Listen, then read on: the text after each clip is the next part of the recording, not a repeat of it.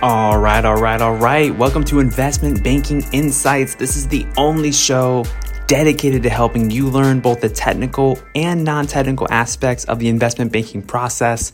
My name is Alex Mason and I am your host. Thank you for joining me.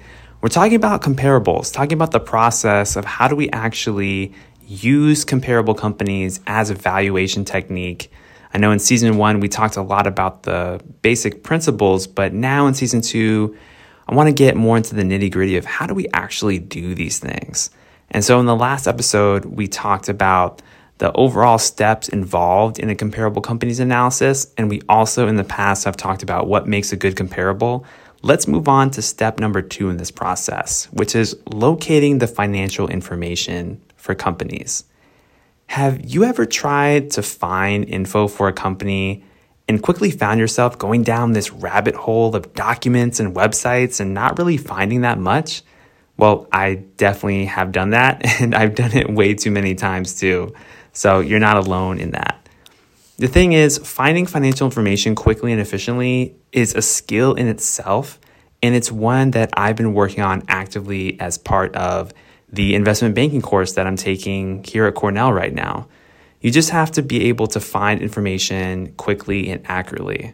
So here's a couple of guidelines for how to do this.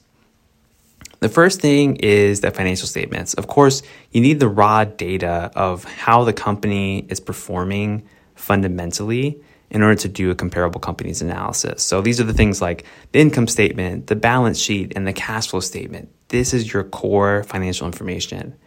Now, the SEC filings are the primary sources of data here. So what I like to do is I look at the 10K, the 10Q, and then there's also other sources like 8K and any press releases that come out. So let me define those if you're unfamiliar with what those things are and where to find them. So first is the 10K. This is the annual filing. Sometimes this gets grouped together with a company's annual report. Although those two documents are not always the same thing, sometimes they get bundled together, sometimes they don't. It just depends on what the company wants to do.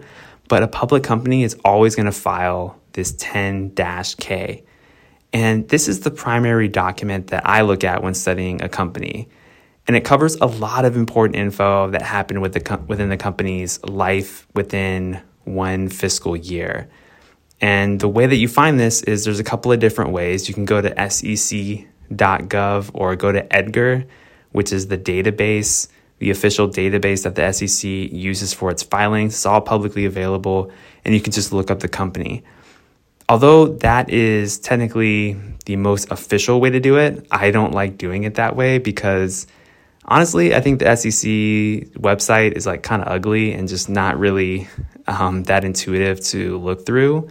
It's like an old school version of the internet, basically. So what I like to do is go to the company's website and go to the investor relations section of the website.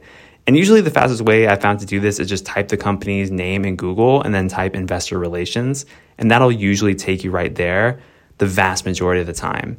If you're on the company's homepage, sometimes you'll see investor relations as part of the menu on the website. Sometimes you won't see that though. You'll have to scroll down to the very bottom of the homepage and go to a general about page or a corporate page. Because especially if the company does a lot of e-commerce sales, their main homepage is going to be focused on their customers, not on investors.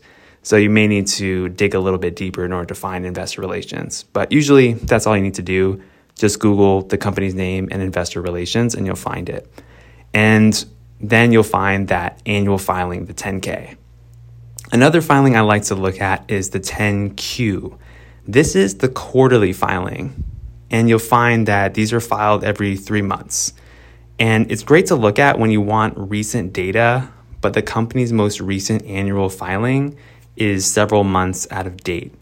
So what's usually common for companies, especially the ones that have fiscal years ending at the end of the calendar year in December 31st, is that they'll publish their annual reports for that fiscal year the following February. So I'm recording this in February 2024 right now. So we're kind of getting into annual report season right now. So a lot of companies are about to publish, and that's great. But what if you're sitting here on February 1st or January 31st and the company hasn't released their full numbers yet for the year? Well, you have to look at the most recent info available, which is usually contained in the 10Q. So I've done this recently where I've pulled 10Qs for companies, and they basically go up to the end of September of the prior year instead of the end of December. So you'll lose a little bit of info there. And also sometimes companies release press releases or like full fiscal year releases ahead of filing their official 10K. So sometimes you can get like detailed information that way. But another reason that press releases are great is for deal-related information. When there's an acquisition, a merger, a spinoff, or some other type of transaction that's big and it gets announced, you can count on press releases to give you this really awesome, straight to the point information about whatever is happening. And you'll know what's going on, you'll know what the dollar value is of what's being discussed, and it's great for just getting that quick and dirty information. So look at press releases. Those are usually in the news and media section of the company's website, which is usually within the investor relations section that I just mentioned. There's another type of filing called an 8K that you can also look at. This is a filing for significant events that impact a company. So when a company does things like change accounting firms or alters its governing structure, you can look at those kinds of filings. I personally haven't used this that much, but it's good to know about. Primarily, I use the 10Ks and the 10Qs, and then press releases as my main source for looking at significant events. So that's how you look at things like finding information for income statement, balance sheet, cash flow statement. Those are the source materials that I like to look at. Another thing that you want to look for when you're doing a comparable company's analysis is estimates and projections. Remember that all the financial statements are backwards looking, but we also want to have some information that's forwards looking. What are our expectations? And you probably don't just want to know about the company's past, you want to know about their future. So here's a couple of things you can look at. The first is analyst reports. Now, if you have some kind of a brokerage account, like with a Charles Schwab or a TD Ameritrade or some kind of broker, most of these brokers will give you access to analyst reports with that broker. So there are people at these companies whose sole job it is to analyze companies and come up with projections for what they think that business is going to do in the future.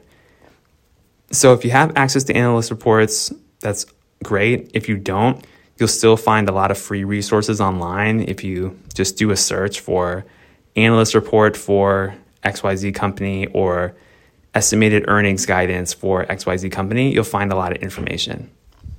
Another thing that you want to look for in terms of estimates and projections, if you have access to it, is a financial database. This is the gold standard of financial information. The great thing about financial databases is that you can get live quotes, you can get charts, you can get tables, share price data estimates, as well as all kinds of historical info on the company's financials too, all in one place.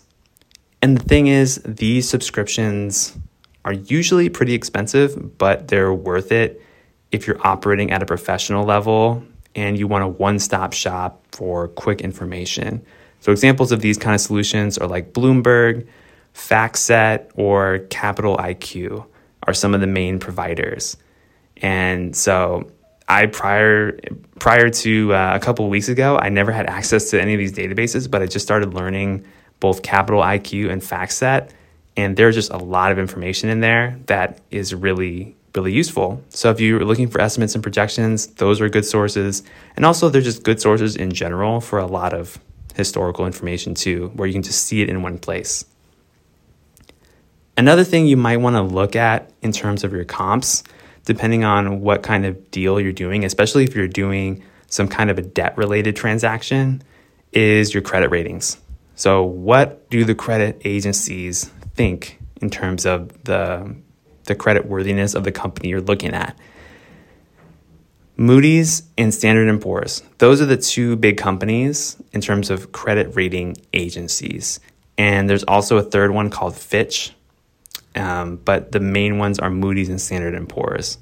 So you can look at those rating agencies' websites in order to look at credit ratings for those companies. Now, unfortunately, they don't release a ton of publicly available information because that's how they make money. They sell people subscriptions. They sell businesses subscriptions to these ratings. But you can find some minimally publicly available info about what the ratings are for a particular company. So you just kind of have to look around for it. But this is where you'll find the ratings like Baa3 or BB plus for a given company's bonds or just the companies in general.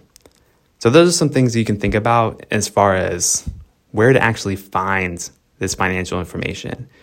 But in summary, look at the financial statements, the SEC filings with the government. Look at analyst reports and financial databases if you have access to them. And also check out the rating agencies' websites if you have access to them in order to find credit ratings for different companies. All right, that's what I got for you today here on Investment Banking Insights. Starting off another great week here. And next episode, we're going to get into, once you have your financial information, you got to spread your comparables. It's called spreading. So we're going to be talking about that tomorrow. Hope you have a wonderful, wonderful day. Thank you for continuing to rate the podcast. Thank you for your messages via email. Thank you for your messages on LinkedIn. I appreciate all the love and hope you're doing well. All right, take care.